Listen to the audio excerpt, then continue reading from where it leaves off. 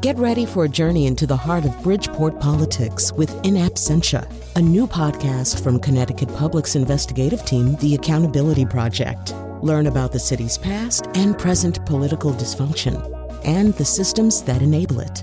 Tune in wherever you get your podcasts. Funding provided by Francisco L. Borges and the Melville Charitable Trust.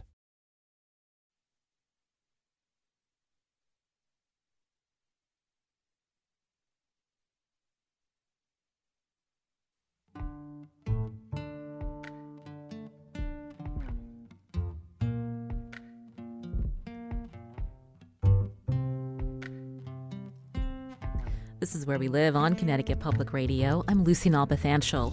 How does stress impact us physically? It may manifest in the form of frequent headaches, exhaustion, or stomach upset.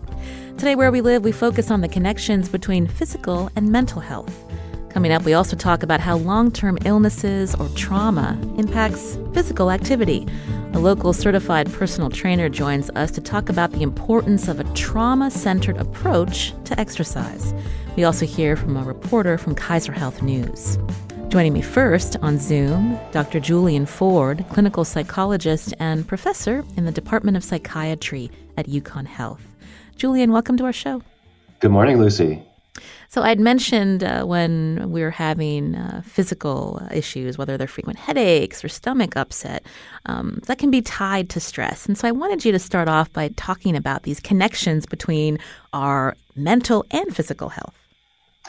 Well, I think we learned perhaps several centuries ago when a famous philosopher, René Descartes, suggested that there's a connection between the mind and the body, although he suggested that it was very separate. It turns out that actually the mind and the brain and the rest of the body are very interconnected. So stress has a profound effect that can take the form of either physical health problems or mental health problems, and in many cases, a combination of both. And the most important thing, I think, to think about right from the very beginning is what type of stress should we be concerned about? Because stress is absolutely inevitable in all of our lives. Much of it is actually good, many opportunities and challenges.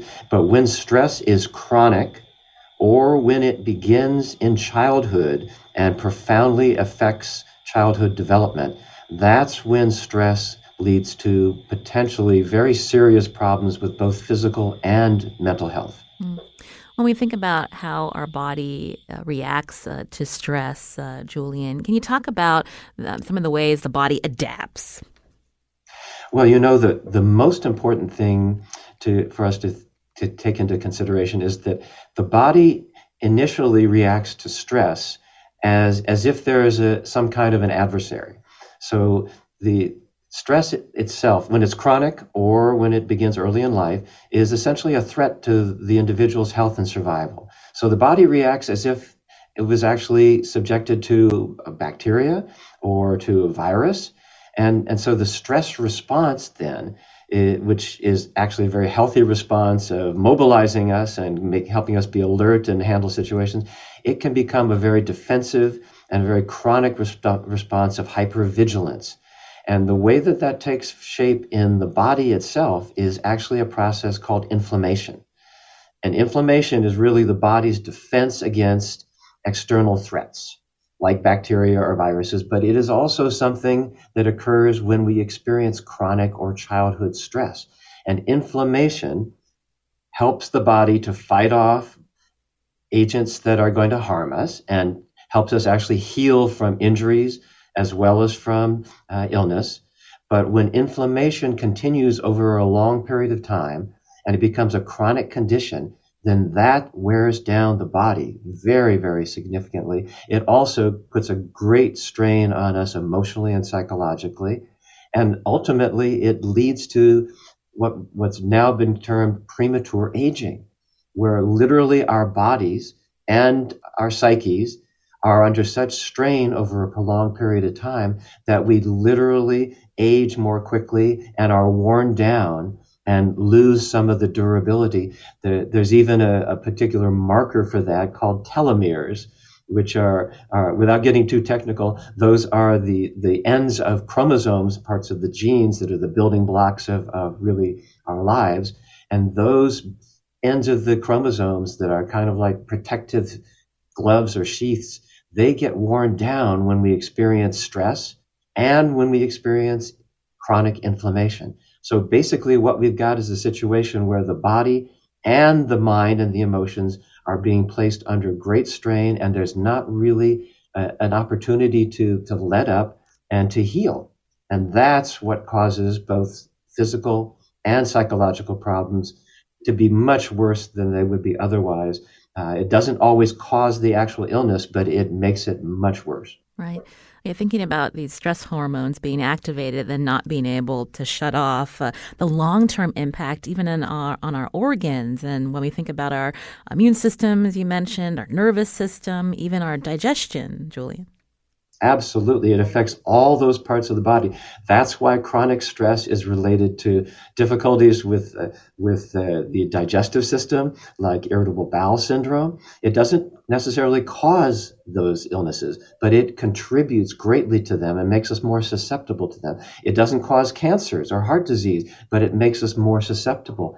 And, when we're also under chronic stress, we're more likely to feel anxious, to feel down or even depressed.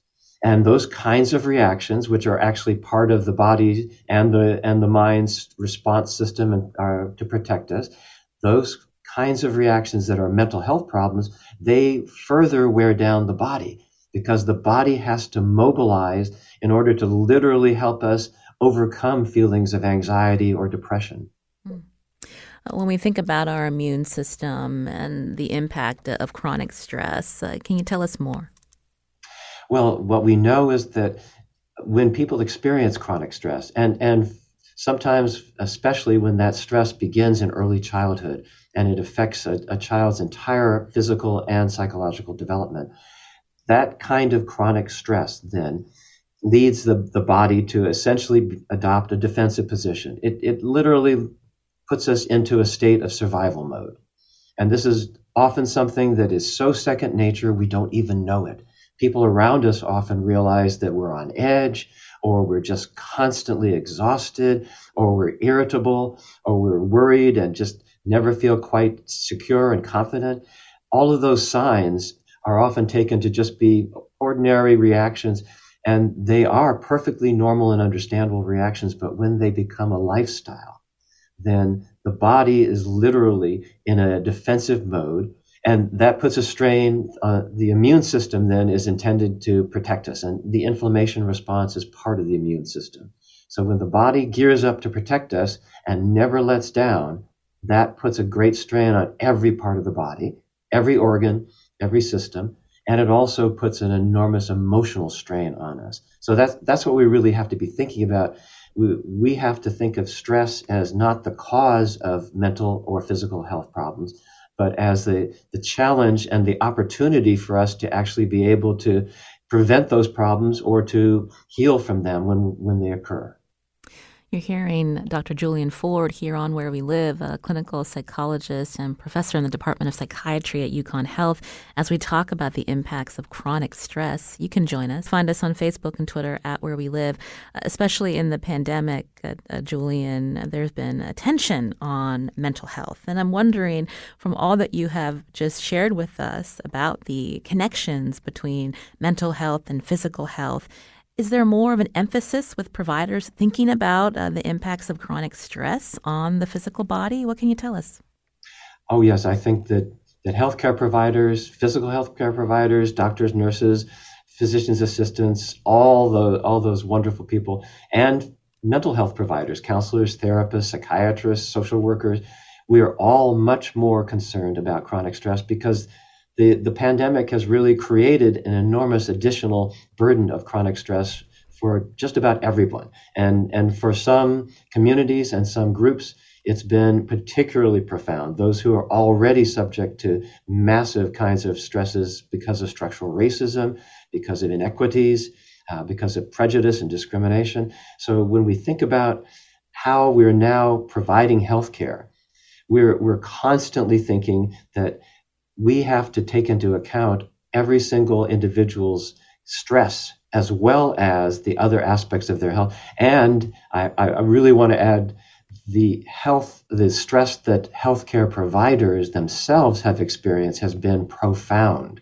The immense additional responsibilities that have come with fighting off COVID, with helping people recover from and deal with COVID, and the losses that have occurred due to COVID, those have taken an enormous toll on healthcare workers, and they are incredibly resilient, but the stress is taking a toll on them as well.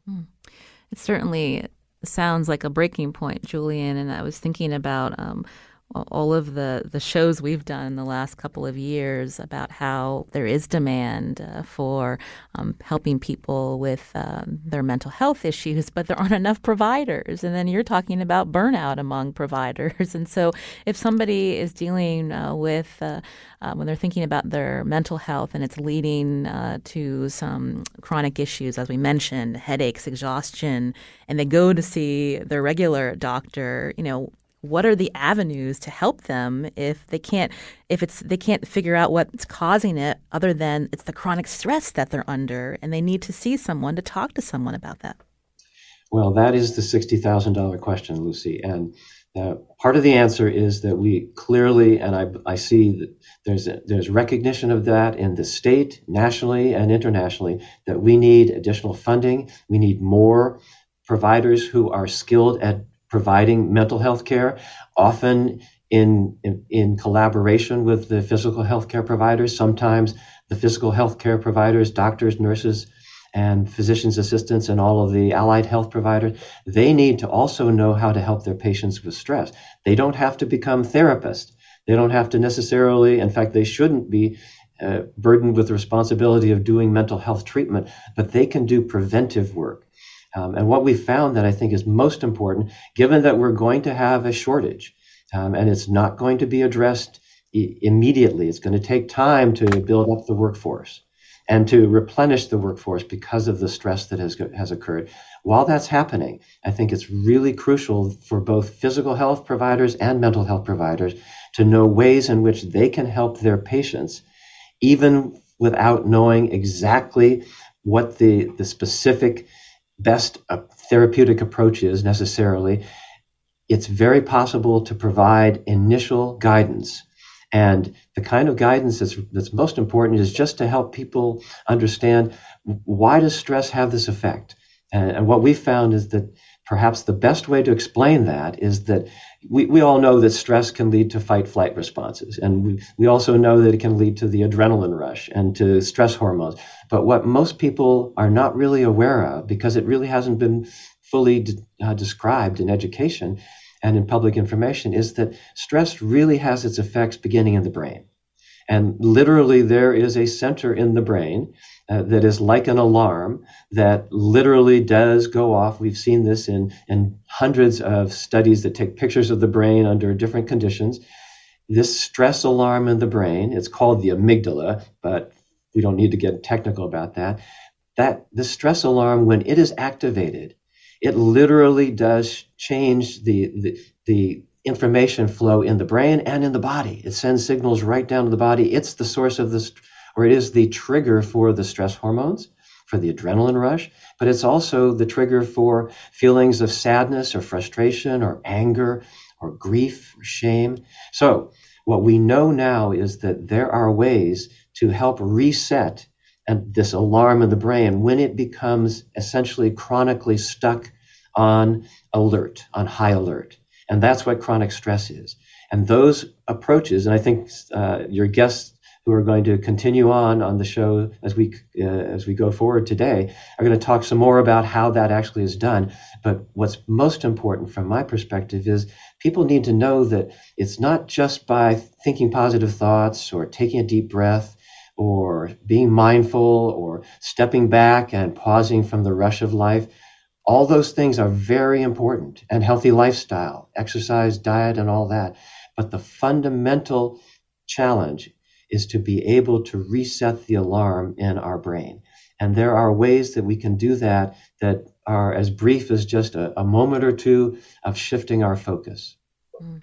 Again, you're hearing Dr. Julian Ford here on Where We Live. We'd love to hear your questions or comments. Find us on Facebook and Twitter at Where We Live.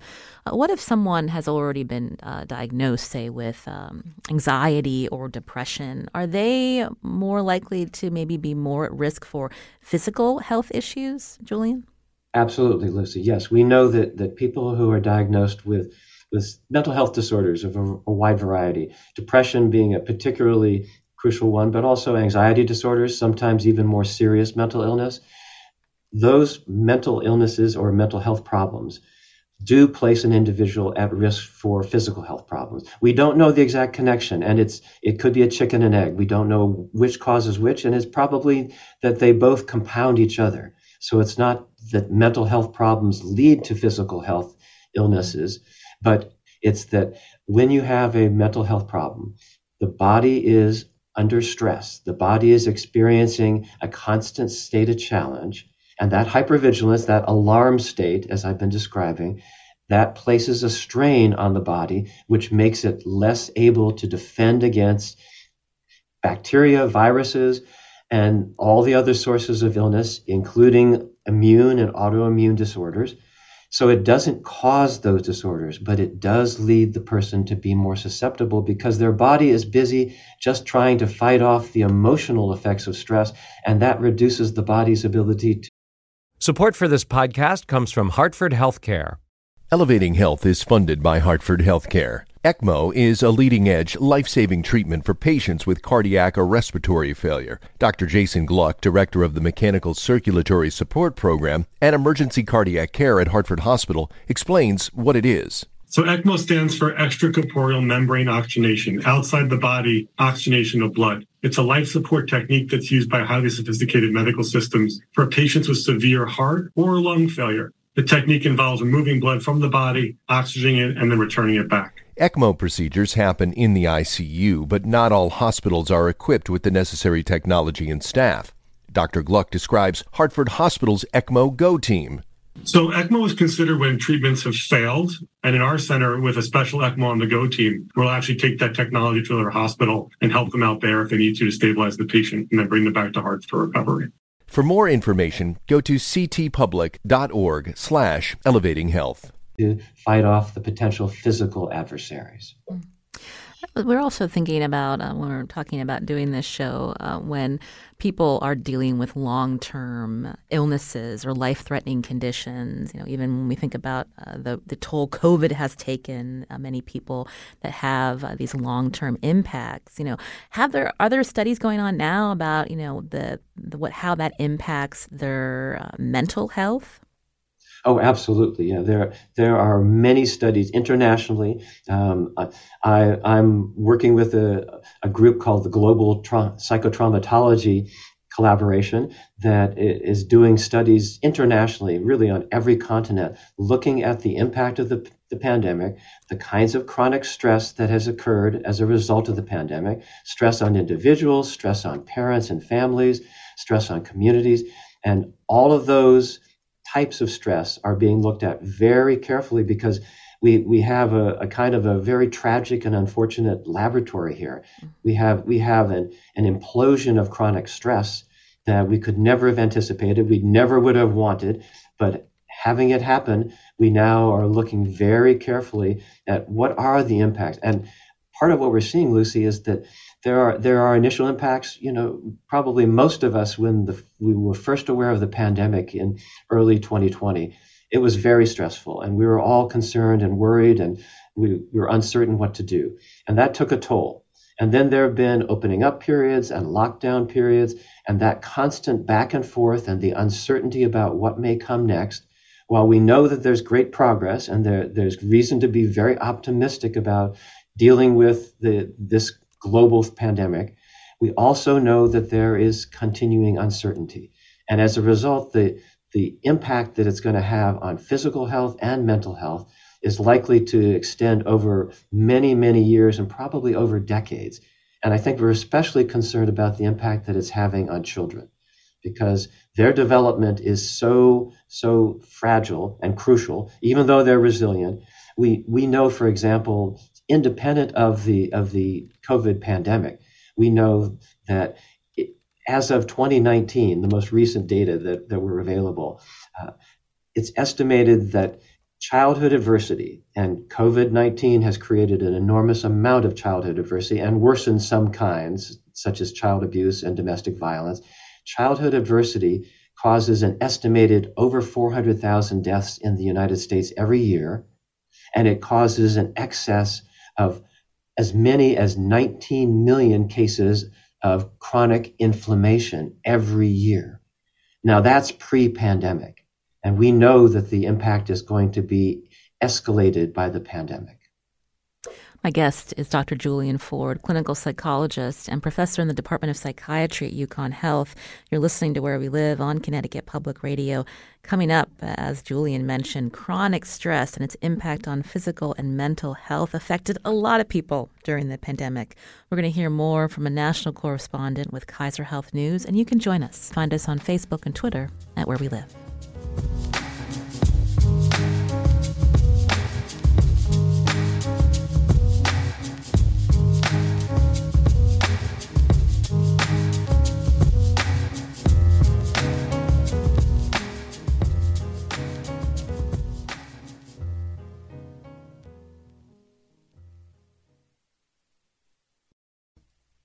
This is Where We Live on Connecticut Public Radio. I'm Lucy Nalpathanchel. Today we're talking about the connections between mental health and physical health.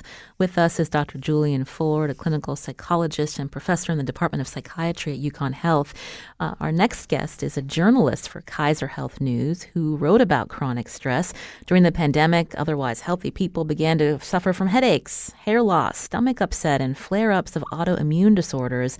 And the range of symptoms puzzled both doctors and patients. On Zoom with us, Aneri Patani, again, national correspondent with Kaiser Health News. Aneri, welcome to our show. Thank you for having me. So first, how did you get interested in this topic? With the pandemic raging, there's so much to get to. Yeah, this was certainly something that I was seeing personally. So it was one of those instances where, I had at the beginning of the pandemic, we're dealing with all the stressors everyone was facing, the uncertainty, the lockdowns, the suddenly working from home. As a health reporter, there was suddenly everything to cover all the time. And I started noticing, different physical symptoms, GI symptoms for myself that were getting worse and worse. And, doctors couldn't find a physical cause. And I was hearing similar things from a lot of my friends. And then I was on Facebook and social media and seeing people talking about hair loss or, sudden migraines that were happening every other day or, just increased frequency. And so as many reporters, I took the questions I have about my own life and those around me and took it to the experts and really found that a lot of physicians were seeing these, eruption of physical symptoms. People were, grinding their teeth, and suddenly dentists were having to deal with broken teeth in spades. And, fertility specialists were telling me, people suddenly have different menstrual cycles with no cause. Insomnia was up, all these sorts of different physical manifestations. And what it came down to, a lot of folks were saying, a lot of people at that point had been several months in the pandemic, and that chronic stress that Dr. Julian had been talking about was really building up and sort of manifesting in a variety of different physical symptoms. I understand with your mental health reporting, you also talk with people that were trying to access the system, including a college student at Princeton. What was her experience, Aneri? Yeah, so this is actually pre-pandemic. This is a story I'd done a few years ago, but I think it illustrates this very similar issue. So there was a college student at the time. Her name was Diana. She was at Princeton, and she had inflammatory eye condition where the pressure behind her eye would build up so much at times that it would cause temporary blindness. And she was visiting all these different doctors, going to the ER, trying to figure out, what's behind this, what's causing it. And, to really no avail, no answers, until an ophthalmologist mentioned to her that she had seen this condition in many of her patients with mental illnesses. And Diana had been diagnosed with bipolar disorder as a teenager.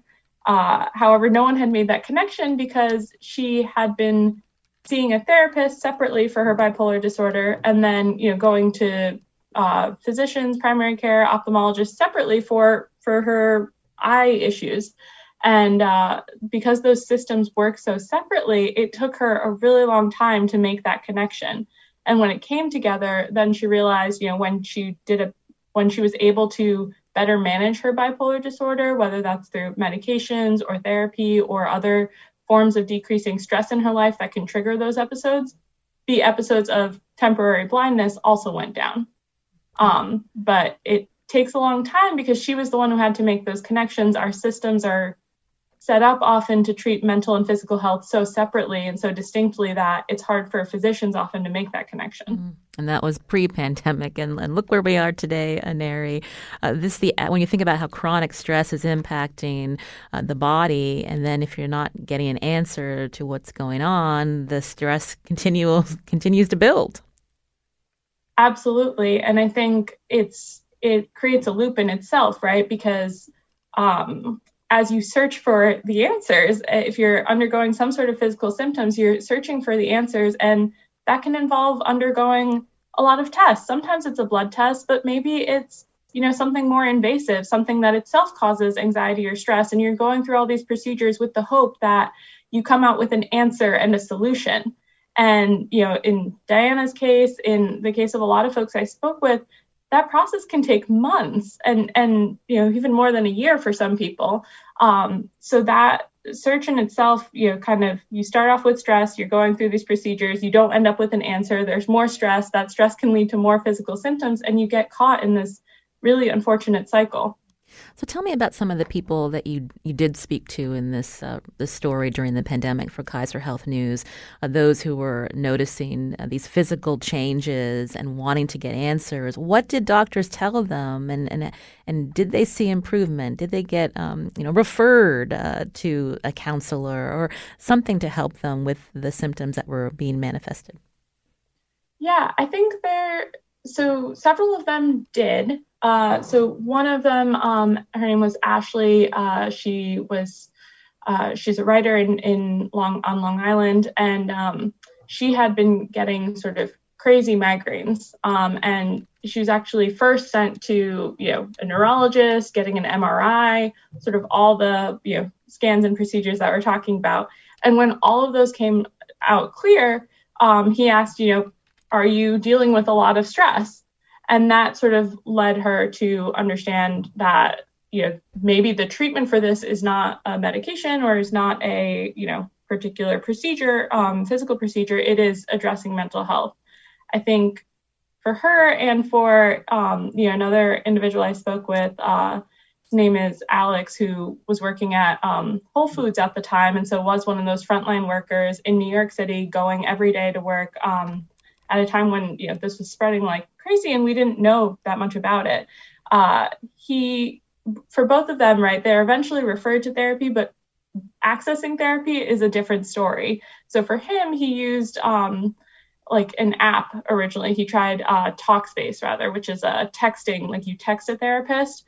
But it felt really impersonal to him, and he wanted to be, interacting with an actual therapist. But as many of us know, as Dr. Julian mentioned earlier, there's a shortage of therapists, and it's really hard to get in, and it depends on what insurance you have and depends on what you can afford to pay out of pocket. And so, Alex in that case eventually got some sessions offered through his employer, which was Whole Foods, but they're limited term. And he was like feeling better at the time I spoke with him through those sessions, but he wasn't sure what he would do once they ran out. Mm. So the onus is really on the patient to figure out, the next steps for them. Yeah, absolutely. I think a lot of times our system in the mental health system, of course, it's on them. But even prior to that, right, making the connection between physical and mental health is often on the patient because of the way our system works. So you have to sort of realize that the connection is there, bring that up maybe to a doctor, suggest it, see if they, will work with you on it. And then if the answer is, oh, well, you need to do something to improve your mental health, more often than not, that really is on the patient to figure out how do I get access to it? And some people, luckily will be able to, but for a lot of people, the mental health system is scarce and under-resourced. You're hearing Aneri Patani here on Where We Live, national correspondent with Kaiser Health News, as we talk about the impact of chronic stress. Kathy tweeted to us that she wanted to hear from you and from Julian about the importance of addressing the social determinants of health. If we made sure people had adequate housing, food, education, transportation, income, how many of these health problems would be reduced? Aneri, I'll start with you. Oh boy. I don't have a number on that, but I mean, I think we can all imagine, right? So many of, if your housing is stable, that takes care of so many anxieties and worries. And I'm not saying this solves all mental illness, right? Of course, there's still biological components. There are other stressors in life. But when we're talking about chronic stress in particular, if I don't know where I'm going to live, if I don't know where my next meal is coming from, if I feel unsafe in my neighborhood and stepping outside of my home, if I'm worried about, if my job is going to be there tomorrow or how I'm going to provide for my family, those are all going to create a ton of chronic stress. And that, as we've been talking about, can lead to a lot of physical ailments or exacerbate pre-existing physical issues. So I'm sure it would impact a huge number of folks if we could really tackle those social determinants. Mm-hmm. And Dr. Julian Ford, you're still with us. Did you want to respond? Oh, absolutely, Lucy. And I couldn't agree more with Aneri. Those social determinants, the things that we count on every day just for our sense of security and having a rhythm and familiarity in our life and connections to people who we can count on and who we care for and care for us. Without that, chronic stress is just amplified tremendously. However, I think it's also very important to keep in mind that there are now more and more innovative programs that do not just provide housing or do not just provide for other kinds of material needs, but that co-locate, just as we can co-locate mental health services in primary care, healthcare, those mental health services, social workers, counselors, sometimes psychologists like myself, when we're able to work with people while they're moving, say, perhaps from being homeless to being able to be in stable housing, or being able to move through the challenges that are faced when people are experiencing racism and discrimination. Mental health services are not something that should be apart from that. They can be very much integrated right into the provision of those other services that address the social determinants. That point is especially important, the co-location. Aneri, what are you seeing, especially in your reporting? That story originally came out in October of 2020. And so as providers, as research shows, that link between the physical and the mental, when we think about access, is there a shift happening?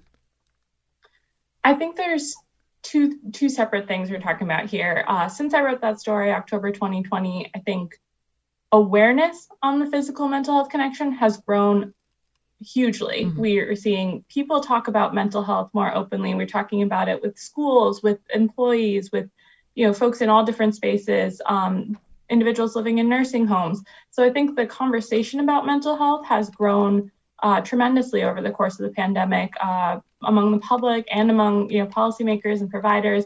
So there's definitely a lot more awareness of these are important issues to ask about. So maybe your primary care doctor is asking you more regularly about this, or even a specialist you go to might be talking to you about this. And maybe your therapist, or if you have mental health care, maybe they're asking you about the physical impacts because there's more awareness of this. I think changing the second part, which is the access, takes a little more time. We've certainly seen a lot of success with telehealth and increasing access to that. And a lot of states suspended rules that made it difficult to access telehealth in the past, or difficult to pay for telehealth in the past. So that's great. But I think we also need to think about folks in more rural areas of the country. For some of them, the telehealth is not always a great solution if they don't have access to broadband. So in that case, something like Dr. Julian was mentioning, primary care and mental health sort of integrating, being able to go to one office and see two people, or even I've been speaking with a lot of primary care doctors who are saying they can also try to provide care for some level of anxiety and depression, manage some medications. These are often people who know their patients since they were kids or have really great connections with them where patients might feel open to sharing more. So I think there's a recognition and desire among different parts of the treatment system to really take a role in this, but increasing access is a long-term goal. That's Aneri Patani, national correspondent with Kaiser Health News. Aneri, we'll link to your story on our website, ctpublic.org/wherewelive. Thank you for joining us today. Thanks so much. This is Where We Live on Connecticut Public Radio. Coming up, if you're dealing with a long-term illness or a traumatic experience, exercising may be the last thing on your mind. We're going to talk to a local certified personal trainer about a trauma-centered approach to fitness and hear some tips about how to fend off chronic stress. You can join us. Find us on Facebook and Twitter at Where We Live.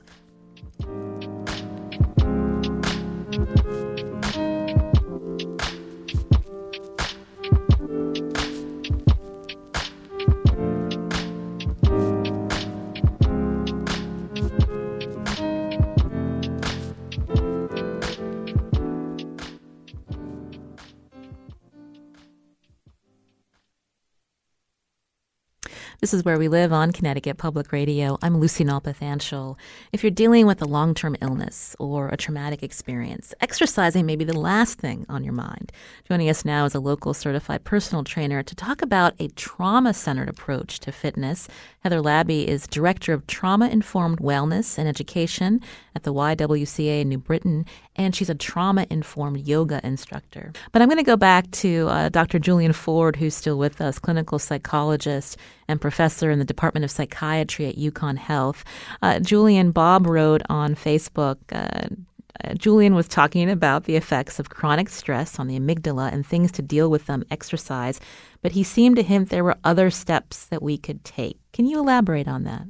Oh, I'd be glad to, Lucy. Thank you. And thanks, Bob, for the question. What we found is that when people exercise, and as I'm sure Heather is going to describe, it can be enormously beneficial in terms of actually helping a person to come to a greater sense of peace in regard to things that have happened to them that may have been traumatic in their lives. It's not a treatment for post-traumatic stress disorder, but it can be a very important component of healing from post-traumatic stress. What we found, however, is that what the crucial element in exercise, in meditation, in mindfulness, in all kinds of approaches that can be helpful with chronic stress or traumatic stress is being able to shift to focus. So we've done this in a very simple way just to keep it simple, smart. We just simply talk about doing an SOS, and that stands for slow down and sweep your mind clear, and that's the S, and then orient yourself, which is focus on just one thought or one part of your life that is most important at this moment. And it's interesting when people do that, when they shift out of thinking about everything and trying to figure out everything and just focus on one thing, one person, one lyric from some music, one image, one place, that gives a sense of presence that is quite unique. And then after orienting, we suggest to just do a quick self-check and just notice how much stress you're feeling. We have a stress thermometer from 1 to 10, 10 being the worst stress ever and 1 being none. But we also suggest that people do a quick check on their level of personal control. And that's what is most important. And the way in which we have control over stress is not by changing everything in the world, even though we can work toward that. But the most important source of personal control is being able to think clearly under stress. So the rating for personal control, the thermometer is from not being able to think clearly at all to being able to think very, very clearly. So just that simple SOS. Now, it can't be just done once. And it's not a relaxation exercise. It's really a way to gear ourselves so that we are periodically stepping back from the flow and stress of life and just refocusing on what gives us a sense of purpose and meaning and security. So that's a very simple, practical example, and I hope that's helpful. Thank you. I hope that helps Bob, who's also listening. Just listening to you, Julian, makes me feel calm. Thank you.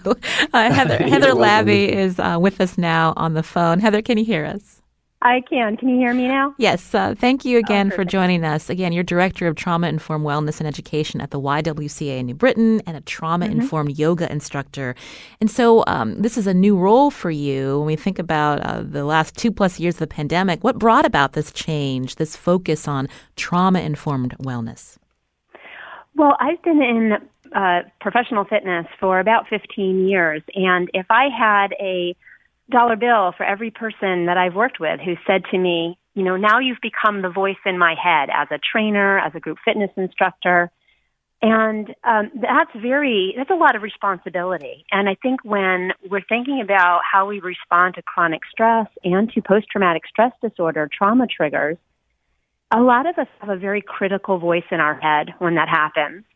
And to have another critical voice, if that's a spin instructor or a personal trainer who's maybe trying to use criticism as a way to motivate physical exercise, that's not really helpful. And so the YWCA took the opportunity of the slowdown of the pandemic to really invest in my education so that I can come up with a way to offer folks who are struggling with chronic stress and possibly PTSD and, trauma triggers to participate in exercise and not be worried about being re-triggered or stressed while they're exercising.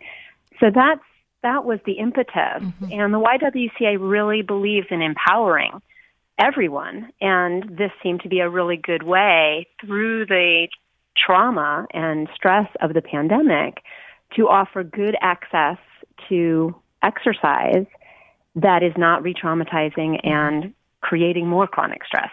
Heather, can you give us some more examples of this trauma-centered approach to fitness? Maybe first starting with how you approach adult participants at the YWCA where you are. And then Julian made a great point about the children that are impacted. Mm-hmm. If you could talk about those two.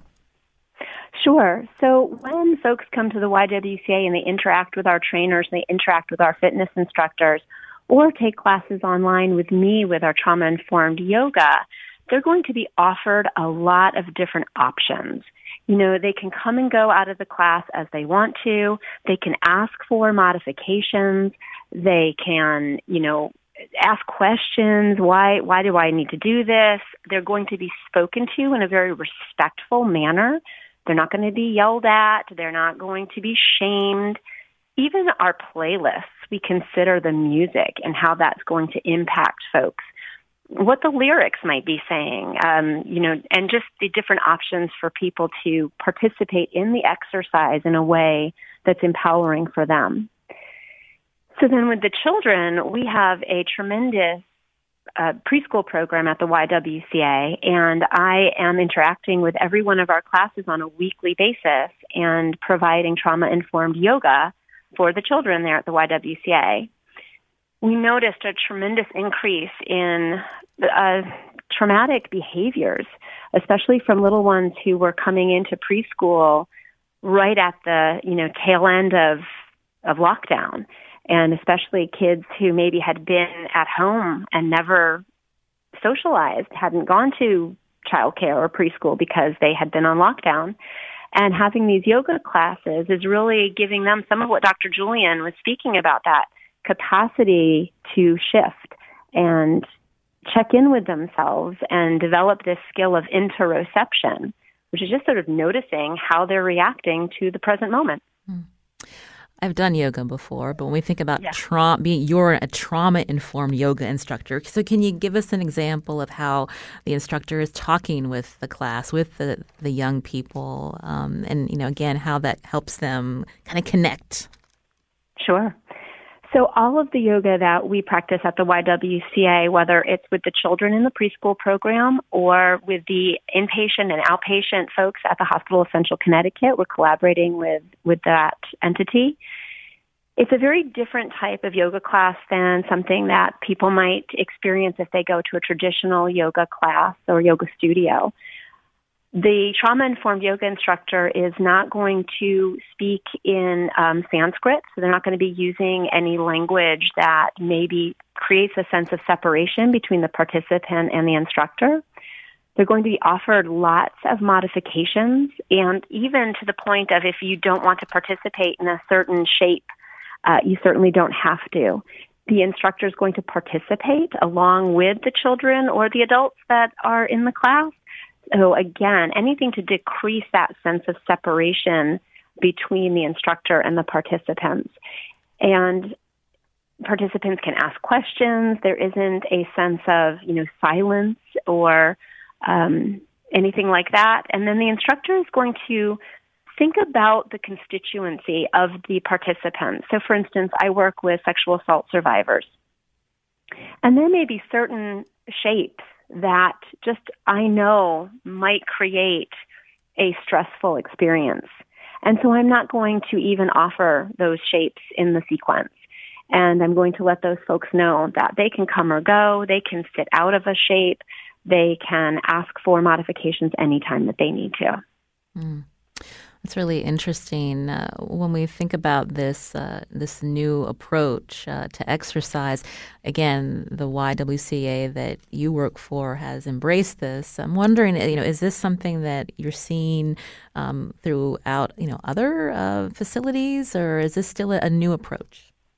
Unfortunately, I find it hard to connect with any other facilities. I mean, I think you do sometimes in the media, you'll hear advertisements for different fitness chains that are saying, this is a no judgment zone, which is terrific. That is definitely part of being trauma informed. And I hope that that's the experience for people. But we're working and collaborating with other entities to try and really push this out there, that this is an option and that this is a way to empower our entire community through the access, whether it's online or coming into the facility, and learning how to approach fitness in a way that is self-centered, really. Like, how is this feeling for me? Do I need to slow down? Do I need to ask for modifications? How is this impacting my physical and mental experience right now so that I can learn these skills? We'd love to continue to train different providers to just see this option that even in physical fitness, we can take an approach that is combining mental health with physical health. So we know that that's where this stress is landing in the physical body, and we can help as long as we're not creating more stress and more triggers. Well, Heather Labbe, thank you for your time and your work in the community. We appreciate you explaining the importance of this trauma-informed approach to exercise. Absolutely. It's my pleasure. Heather, again, is Director of Trauma-Informed Wellness and Education at the YWCA in New Britain, Connecticut. I also want to thank Dr. Julian Ford for being with us, clinical psychologist and professor in the Department of Psychiatry at UConn Health. Julian, thank you. Thank you very much, Lucy. I'm Lucy Nalpathanchel. Today's show produced by Tess Terrible. Our technical director is Kat Pastor. We hope you have a great weekend.